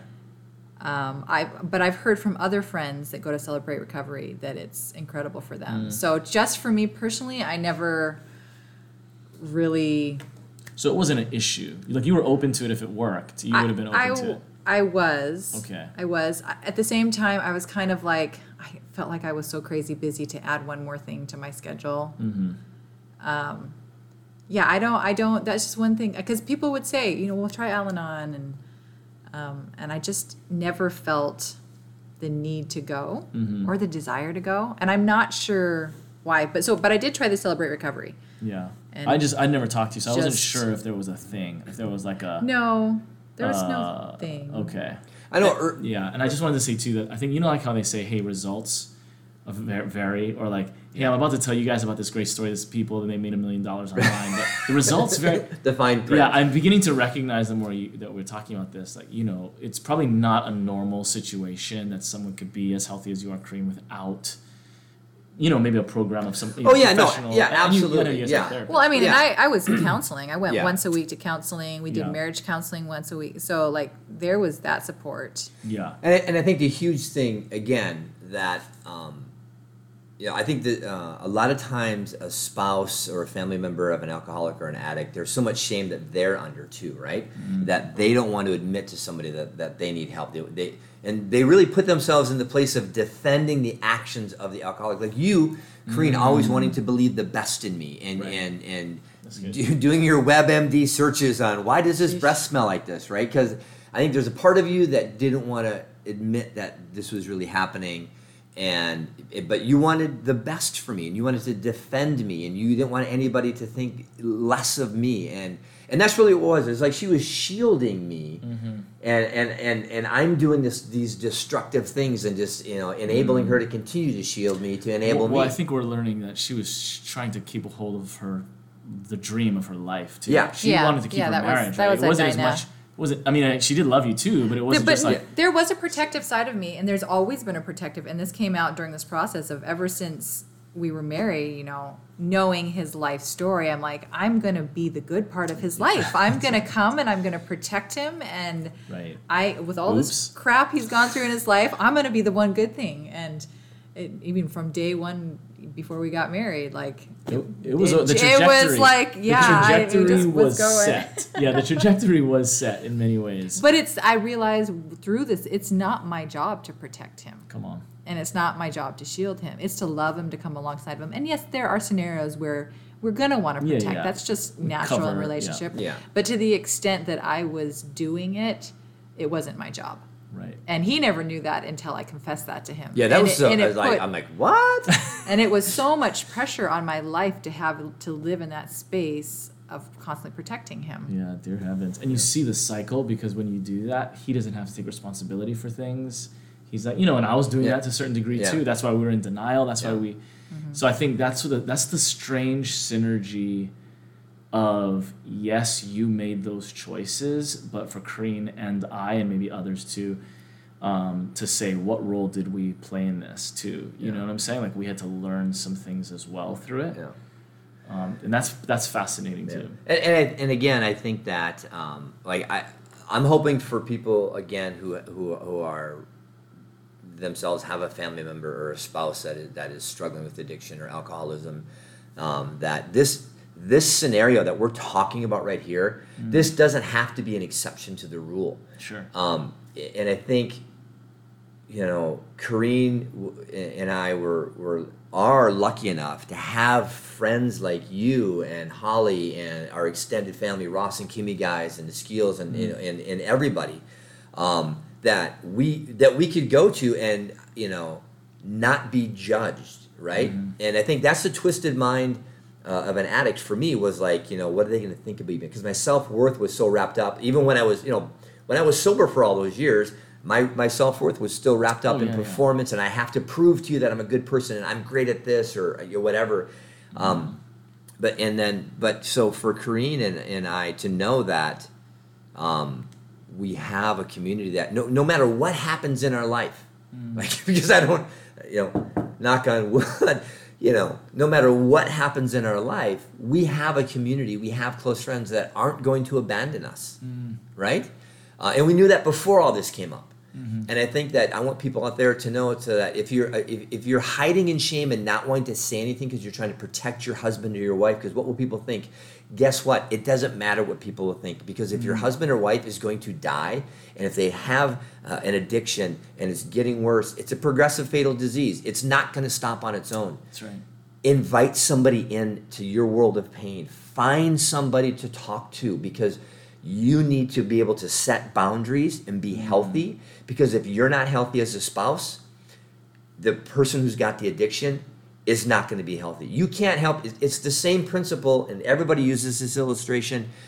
In case of pressure loss in the cabin, please put on your own face mask before helping others. You have to put on your own face mask. That's right. And I think at a certain point, Kareen, when I hear you say things that, when you drew that boundary line, it wasn't necessarily that you're giving up on me, but you were saying, I got to take care of me and the kids. Right? Am I right? Yeah, definitely. And I think that, and that was a turning point now, because she was no longer, she was like, and I think at one point I remember I had been drinking, but I said, I can't help myself. I can't do this. I need to go into an inpatient thing. I need somebody to help me. I remember just yelling that, right? And you're just like, fine, then go. Slam. And that was like the end of the conversation. This was the one that actually put you on the plane. Yeah, and that was great, because then it was just like, hey, listen, unbeknownst to me, my cousin had gotten a hold of you, or somebody had gotten a hold of you and said, I don't even know how all this transpired. It's no, really you fuzzy. had told me that your cousin had miles for you to fly to Minnesota. But didn't you talk to them previous? No. I have no idea how that came up. I don't remember that at all. So, anyways. I talked to them after the fact. As far as the friends thing, which is really interesting, because as you're saying this now, I'm beginning to recognize that kind of pretty much from the beginning of our friendship, it was kind of, the house was on fire. Oh, yeah. You know what I'm saying? And it was, at first it was your marriage, and then it was this and that, and there was ups and downs. I mean, so even some of that traumatic stuff that before even this thing bust open, there was traumatic stuff. I think the interesting and weird thing that I'm recognizing now is I am having to learn, like, our friendship was, I'm not going to say it was based on the trauma, but it was kind of like in Speed, you know what I'm saying? At the end of Speed, she's like, no relationship should be based, that starts off with whatever high-intensity situations. And it's almost like, we get to enjoy each other now, which I think is awesome. But it is weird, because now it's like we're building it's kind of a new relationship, honestly. That's why I'm saying, it's like, I haven't asked you these questions because I don't have to. In some ways, you know what I'm saying? I care about you and I want to know you're doing well, but in so many ways I can see it. They were like every single time, if we saw at the park, when we had home group, or whatever it was, crisis. I'm like, what is it going to be coming through that door? Right. Is he even going to be there? Is she not going to be there? Because sometimes it was you and then not her, and then there was a thing, and then we had a thing, and then the kids. Which kid is coming or not? Because so it's us getting used to as well. The new, it's a new version of you. And I think when you said I'm still early in my recovery, I think the truth is even 2 years out for you, Kareen, I know for sure. But I think for me too, sometimes it's like, there's still things. Yeah. There's still stuff. But what I've learned, and I was telling Aaron about a TV show series or a streaming thing where they had an alcoholic. In fact, everything that I've seen since this, where, I'm kind of judging, like, how are they doing? Oh, they need to draw a boundary line. But this young woman in there did that for her friend. I'm gonna take you. We'll pack your bags. I got you into this thing and whatever. And the girl's like, no, I'm not going.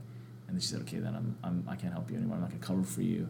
It was almost exactly what you just said. Right. And I remember telling Aaron about it a few weeks ago, and I said, bro, I saw this thing, and it was amazing. And then, of course, that boundary line and that reality, because she was, as a friend, covering for her friend. And no, it's good. She's going to be, blah, blah, blah. She would take her, and she'd throw up, and then whatever.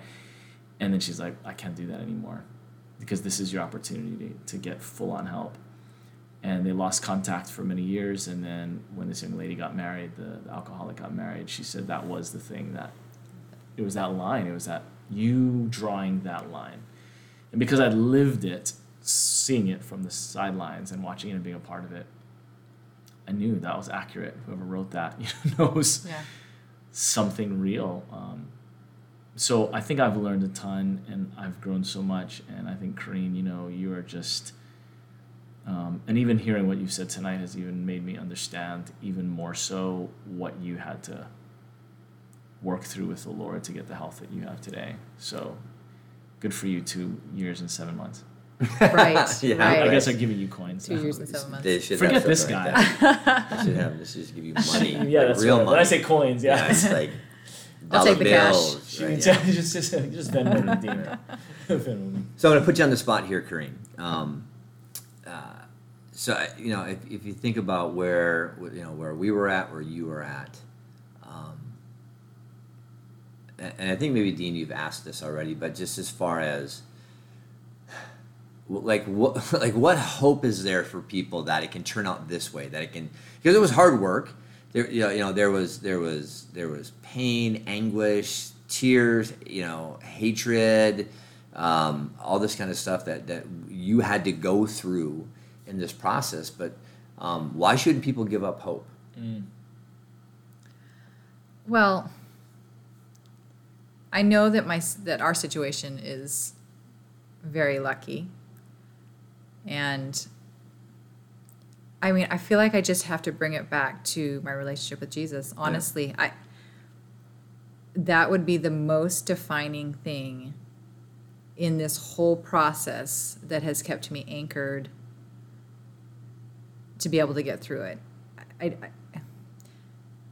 I know that not everybody necessarily has a higher power that they follow, but for me, the hope was knowing that at the end of the day, I had a Jesus that loved me, a Jesus that loved Aaron, and I could walk away and I didn't have to be in control of the situation. I could surrender it and walk away and be okay. And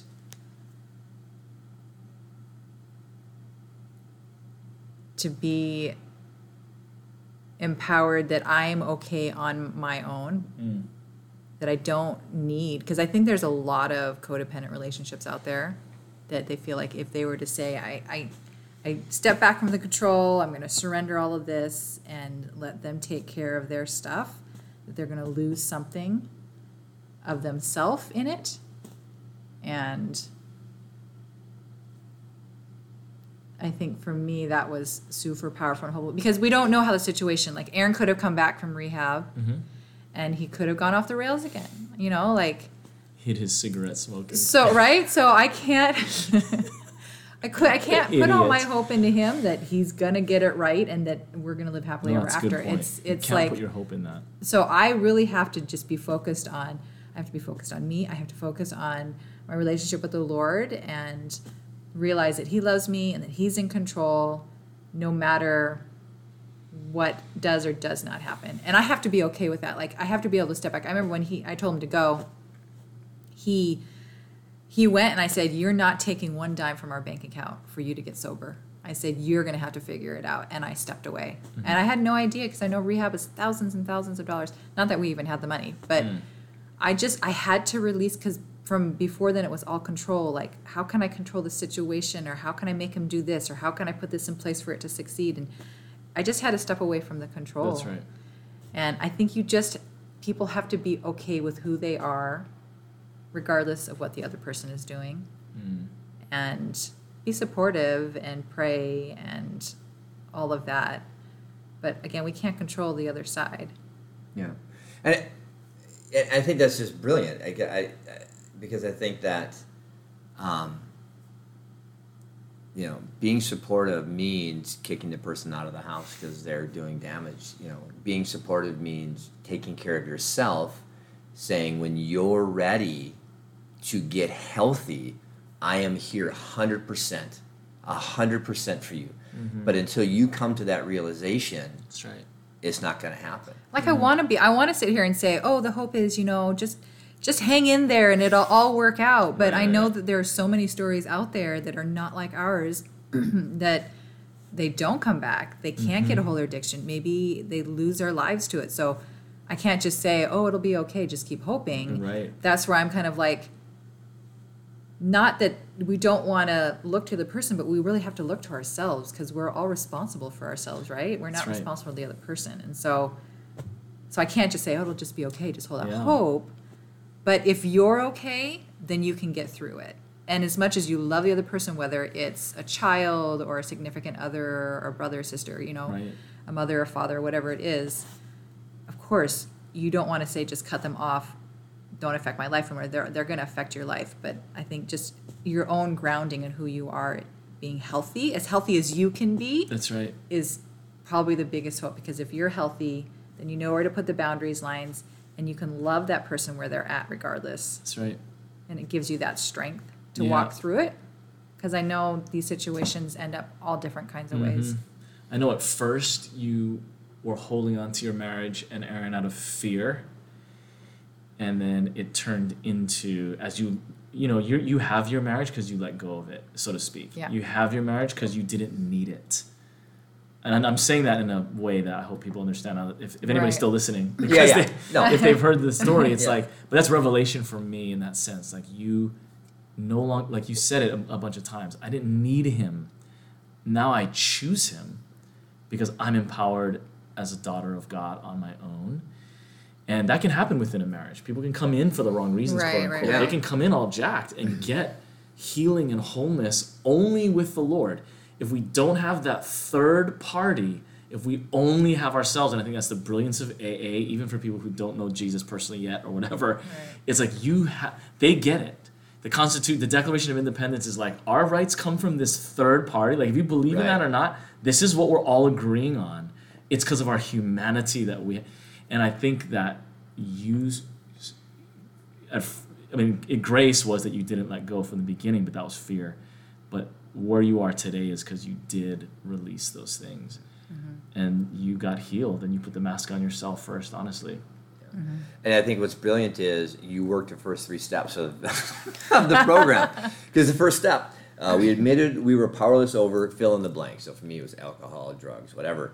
And that our lives had become unmanageable. So I mean, because that's what I hear you saying, that my life was unmanageable because of my decisions, but because of your fear. And then 2, came to believe that only a power greater than ourselves could restore us to sanity. And that's what you're saying is, Lord, Jesus, I can't do this. That's right. This is out of my control. And then you said this so clearly just a moment ago. Made a decision to turn our will and our lives over to the care of God. And that's what you said. If all I have is Jesus. Is that 3? Is that step 3? That's the 3rd step. Wow. That's all I have, right? And I think that, and again, that's what you did. You and only did it the first 3 look at steps, that. Well, it's because we're all addicts. And Yeah. That's true. It's so true. true, yeah. Because true. and after he came back and we were talking, and then we were talking with a guy who's struggling with sex addiction, and it was creepy because I had walked with Aaron through his thing, and he's telling me all his stuff, and then as this dude said, okay, now I'm going to share my stuff with this group of guys. I would look at Aaron, like I'd turn and look at him because the same phrases, the same craziness, the same, but then it started to expose me. I began to recognize my fear of man, my performance mentality stuff. Like, I'm addicted. Yeah. I get it too. So that's what I do love about the AA thing. And I remember Aaron saying, man, I came to one of these meetings and this woman was just sitting at the coffee station or whatever. This is all pre-COVID. And she's like, I'm so glad that you're here, but just the way he described it to me was so authentic and like so real, because we're all jacked and we all need help, and here we are. And he's like, I just wish church could be like that. You know what I'm saying? Like, just like, yeah, why can't we all be like it? Because we're all jacked. Yeah, seriously. We're all there because we need help. Yeah, and yeah. It turns into this weird thing, like you're out there and you Right. need me and you need help, and it's like, screw that, we're all jacked. Yeah. And we're really looking at each other like, thank God you're here, because we all need help. Yeah. And I need you and you need me. I do. I still, honestly, I do wish church was more like an AA Yeah, or an no, NA they've meeting, because tapped in. everybody knows that, hey, we're jacked up and we're all here because we need one another, Yeah. and we need God, And we need or to start higher by going, power. hi, I'm Dean. I'm jacked up. This is my addiction. It's like, hey Dean. Yeah, and then it's like, yeah, we're jacked. Yeah. We are. No, and it's good. And again, out there, I know that there's people, hopefully, that are listening, and Alcoholics Anonymous and Narcotics Anonymous, they may not be your thing, and that's totally fine. That's what worked for me. That's what worked for a lot of my friends and thousands of other people. The point is that you realize that your life is unmanageable, and you have to do something. You have to, like Dean said, there has to be a third party coming in Right. that's going to help you to get healthy. But you're gonna you're going to want it. And I guess my question, if you're out there and you're struggling with alcoholism, or you're struggling with a drug addiction, is what would it take, or what would it look like if you were to decide to get healthy? Not saying that you have to commit to doing it right now, but what would it look like? Like, what would it take for you to say, I want to stop living like this and make a change? Just open that window, open that door to having an alternative, and just see what happens, right? And again, if you're a spouse or a family member of somebody who's wrestling with addiction, I hope that you found hope in our conversation, in all three of our story, that just these lives converged, that